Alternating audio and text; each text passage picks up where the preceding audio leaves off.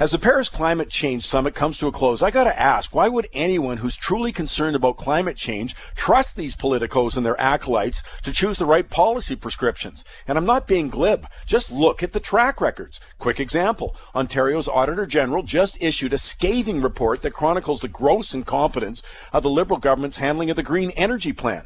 President Obama has presided over a litany of climate boondoggles, from joining Presidents Bush and Clinton in wasting tens of billions on ethanol subsidies that environmentalists now widely proclaim are a waste of money, to subsidizing the rich to help them buy electric cars like Tesla with no measurable reduction in CO2 emissions.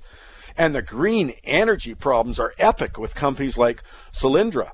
I mean, Obama's crown jewel, which declared bankruptcy after getting $535 million in federal aid, along with millions more from California. I mean, the criminal investigation's still ongoing. In Canada, under the last federal Liberal government, their own bureaucrats declared that $4 billion was wasted between 1998 and 2003 on Kyoto. Former cabinet minister, co-chair of the Liberal Party's Renewal Commission, Tom Axworthy, summed up the Liberals' Kyoto plan by saying, in quotes, "It wasn't real anyways."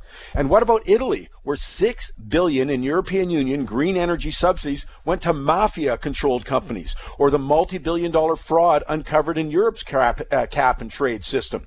And speaking of corruption, the federal government's now promised $4 billion tax dollars to help developing nations deal with climate change. Many are run by dictators with a history of misspending foreign aid. Yeah, that ought to work out.